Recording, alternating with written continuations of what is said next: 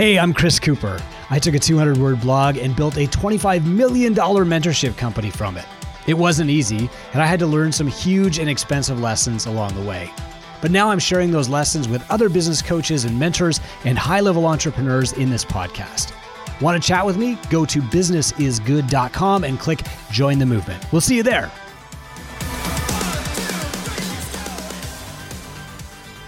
Every business goes through 4 stages. If you know what stage you're in, that can help you make decisions on what's best for you right now. And even better, it can help you avoid making mistakes of focusing on the wrong things. I'm Chris Cooper. This is Business is Good. And today I'm going to talk about the 4 stages, each of which start with I.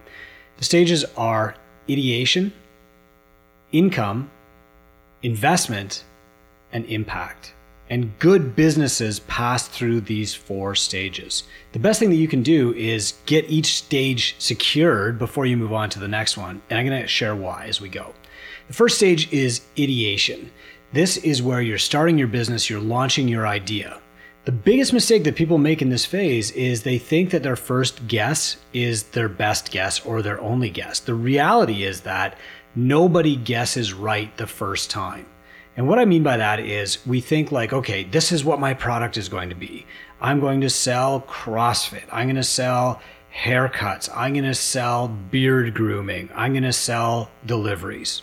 We make that first guess and we assume that that is our business forever and ever. The reality is that our business is going to change based on customer feedback. So for example, if you open up a doggy daycare, and it turns out that people don't want doggy daycare, but they do want pet grooming, you might later on add pet grooming to your portfolio. And a year down the track, you might actually drop the doggy daycare part. Your clients will give you the feedback that you need to actually pivot your business. But the key here is that when you open up your business, you have to understand that it's malleable. It's going to change from what your first vision of it is. My first vision was a gym, and so I opened up what I thought I would want, set the prices at what I could afford to pay.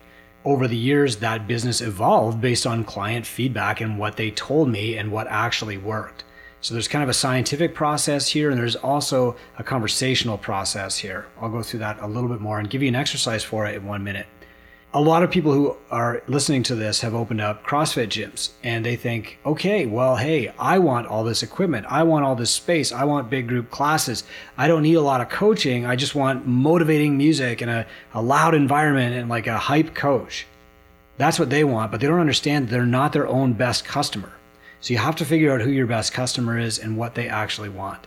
Seth Godin said, don't find customers for your product, find products for your customers. And what he meant was build your audience, get tight with your audience, and then change your service or your product until it fulfills their needs and solves their problems. And it's going to take you a few reps to actually get that. The best exercise for this is called the Pumpkin Plan by Mike Michalowicz. What you're basically going to do is identify who your top 5 clients are. If you read the book, he gives you an exercise to do that. And then you're going to sit them down for coffee and you're going to ask them questions. The best way to do ideation is not a survey, because what you're going to get are 50 or 100 people's wild ass guesses. They're going to give you recommendations that you're going to take seriously, even though they have less business experience than you do and no context on what you're doing or what you already know or what decisions you've already made.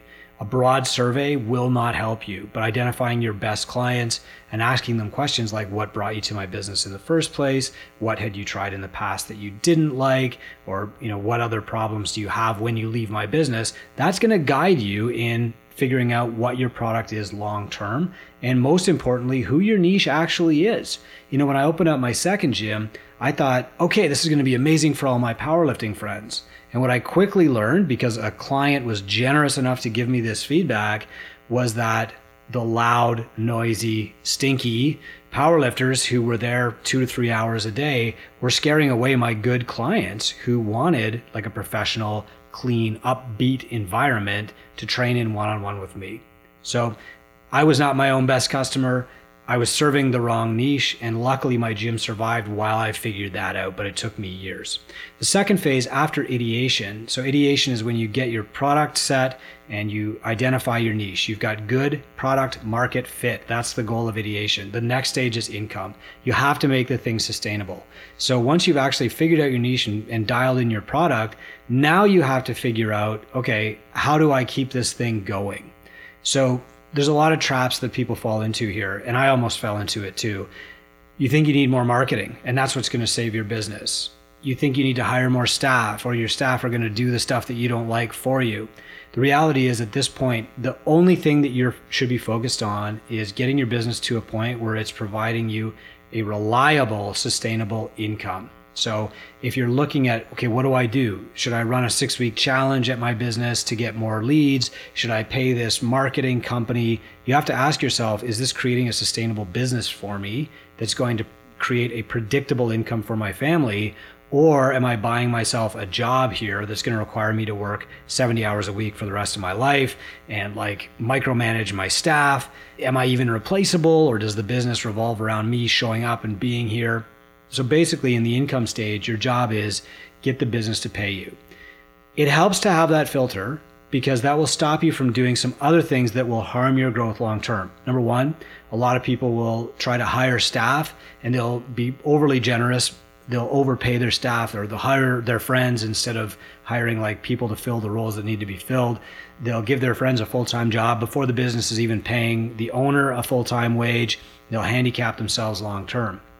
Another thing that they might do is keep kicking profitability down the road. So, hey, we're at break even right now, but I think if I got a bigger space for my salon or a bigger gym space, that would really grow me, when really they should be focused on making a sustainable income at this point.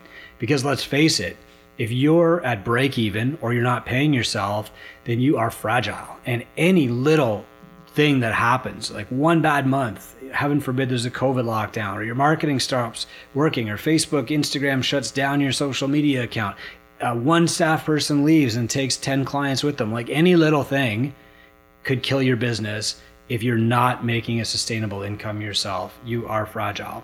And by the way, let's not forget, like the real reason that you opened a business instead of working for somebody else was because you wanted to make a better income than you could make as an employee. So the second stage of business growth is income. You have to make a good income before you start thinking about what can I donate to charity, what can I do for free, who can I discount, who can I hire, who can I like employ or give this winning lottery ticket of a full-time job to. The third phase is investment. This is where you make sure that you haven't just bought a job, that you're actually fighting to get time freedom for yourself and wealth long term. You have to make sure that you have an exit from the business. The first asset that you're ever going to build is you're going to turn your business into an asset, meaning that it runs itself. So the first step to wealth is creating a business that runs itself and continues to pay you an income, not just a business that runs at break even and kind of exists in the background or in the shadows while you're off doing something else that's going to actually pay you money. So that's why you want in the second phase to be making a good and consistent income from your business, so that in the third phase, you can make sure that that income continues without your constant presence running the business. So the third phase is investment. The first investment that you make is making sure that your business can run itself without you there. So you're getting time back. The second investment that you're going to make is taking the profit from your business and investing it somewhere else. And that's my new book for gym owners, Millionaire Gym Owner, is talking about where to invest that money. There are really three places. You can reinvest it in your business only if it will grow your business. You can reinvest it in other businesses or like stocks and bonds, passive places that will not wake you up at 4 a.m. with worry, usually conservative investments that will grow for you in your sleep. You don't have to think about it anymore. The third place that you can invest is in yourself as a leader. This means working with a coach, a mentor, a consultant, somebody who's going to grow you, because usually when you grow the leader, you grow the business. So the third phase is investment. The fourth phase is impact. Now, not every business does this. Not every business thinks about this, but in an owner-operator business that's led by a single entrepreneur, you have the opportunity to make an impact in your local community that big corporations don't have. The problem with big corporations like Coca-Cola is that they're run by boards, and boards are bureaucracies. the goal is let's reach a consensus. The goal is like, let's maximize shareholder value. It's not, let's put $10,000 into cleaning up a local park, unless that has some kind of payoff to investors later. But as an entrepreneur, you get to make that choice. You can decide, you know what, the $10,000 is better given to the park to clean it up than taken by me as profit because I don't need the money anymore. See, a big corporation never has that point where they don't need more money because they are run by a board of governors, right? They are kind of a democracy with only one priority because they can't shift priorities. So impact is the fourth stage of good business. And that's something that you alone as an entrepreneur are able to do for your community. So what does this mean? Well, first, it means that your business goes on without you. If you're hit by a bus or you just retire, your mission still lives on. Somebody buys the gym and carries it on, or your coaches ascend to ownership and they buy you out, or something else happens, but the mission continues.